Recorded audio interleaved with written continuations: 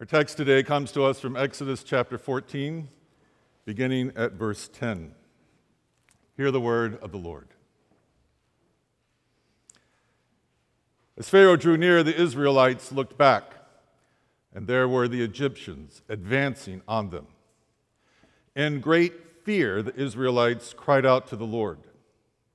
They said to Moses, "Was it because there were no graves in Egypt that you've taken us away to die in the wilderness? What have you done to us, bringing us out of Egypt? Is this not the very thing we told you in Egypt? Let us alone, let us serve the Egyptians. For it would have been better for us to serve the Egyptians than to die in the wilderness." But Moses said to the people, "Do not be afraid. Stand firm and see the deliverance that the Lord will accomplish for you today. For the Egyptians whom you see today, you shall never see again. The Lord will fight for you, and you have only to keep still." The word of the Lord. Holy God, once again we've gathered into this place to put our lives in front of your open word, asking that you will allow it to speak to us, even to the deepest, most hidden, protected corners of our hearts. By your Spirit alone is that possible. So be gracious to our seeking of your word. We ask it in the name of the Word made flesh, Jesus Christ. Amen. Throughout my chapel homilies this fall, I will be following the journey of the Hebrews after they left Egypt on their way through the hard wilderness, journeying to a promised land. Anyone in Scripture who is of use to God's holy drama with the world has to spend time in the hard wilderness. Not just Moses, but also Elijah, David, the Apostle Paul. Even Jesus has to return to the wilderness.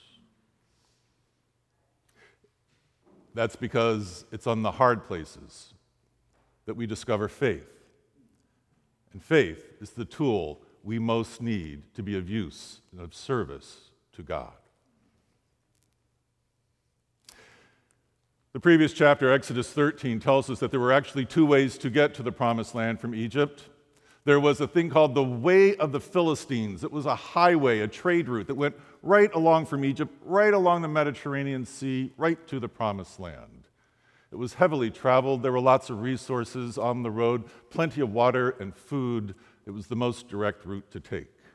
That's not the route God chose for the Hebrew people. Now, after leaving Egypt, the text says that the Lord led the people south, down along a journey that had no resources, that had only threat.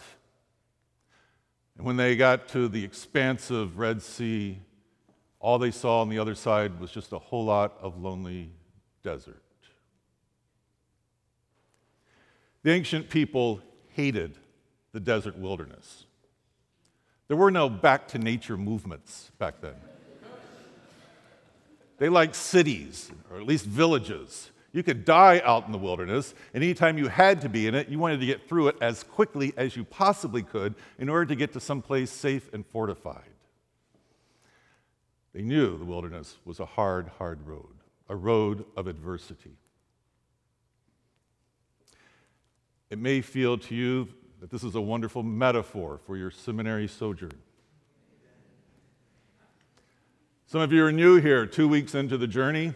You're already out of resources. You're wondering if you heard God's call correctly.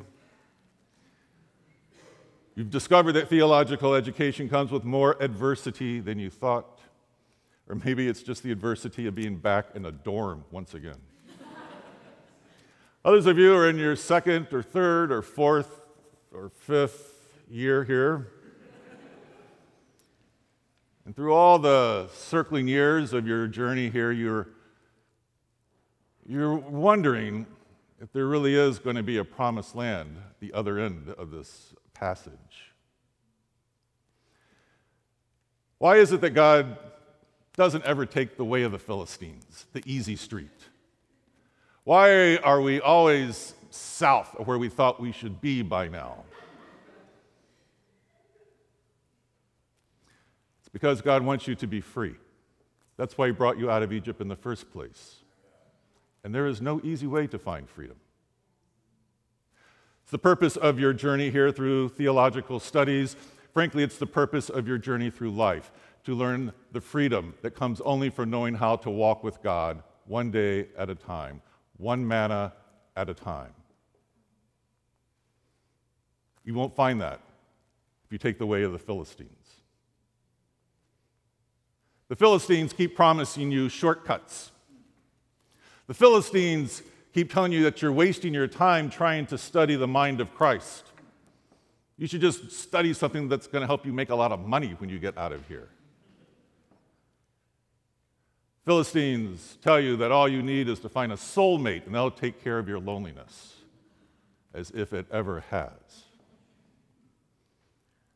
Philistines just keep promising one well-worn path after another, saying it will lead you to the right place, but that is not a place that God has promised to give you.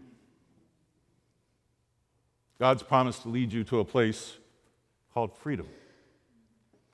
And freedom is never found by getting to your dreams too quickly. Freedom is found from the inside out. As you travel through adversity and difficulty and loneliness and uncertainty, as you are sure that you are way in over your head, and you discover that you've had to give up pretty much every other dream for this journey. And the only dream left is that God will be with you one day after another along the way. Freedom's not found by just getting to the right place. You are not free until you discover the sufficiency of God plus nothing. Just God plus nothing. And in that place, when you discover that, you have already found the promised land. God plus nothing. Those are the people who are truly free. No longer chasing after mirages in the desert. Free with the sufficiency of a God with you along the way.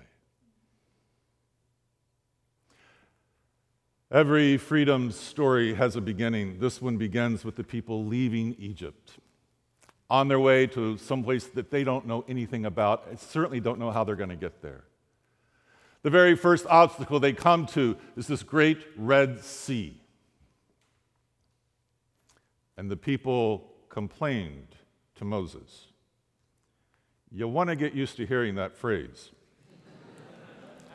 It's going to come up about every homily along the journey. And the people complained. The subtext of all complaint is fear. Fear.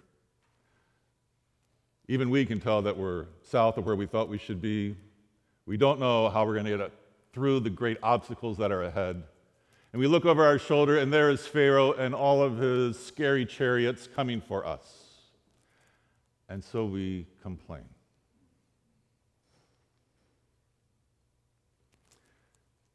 The chances are great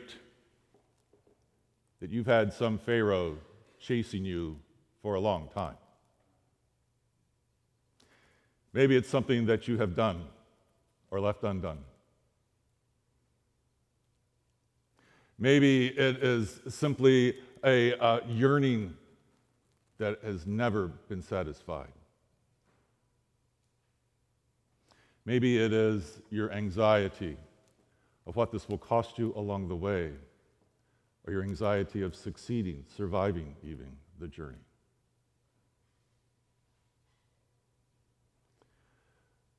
In the face of all this fear and complaint, it's significant that Moses does not turn around and challenge Pharaoh to a duel. He doesn't take care of the problem for the people like that. Nor does he try to build a bridge across the Red Sea as if he could. No, all that Moses says is, stand firm, and you will see the deliverance of the Lord. I love that. When in ministry, you are faced with overwhelming odds and fears and anxiety, as we like to say around here, don't just do something, stand there.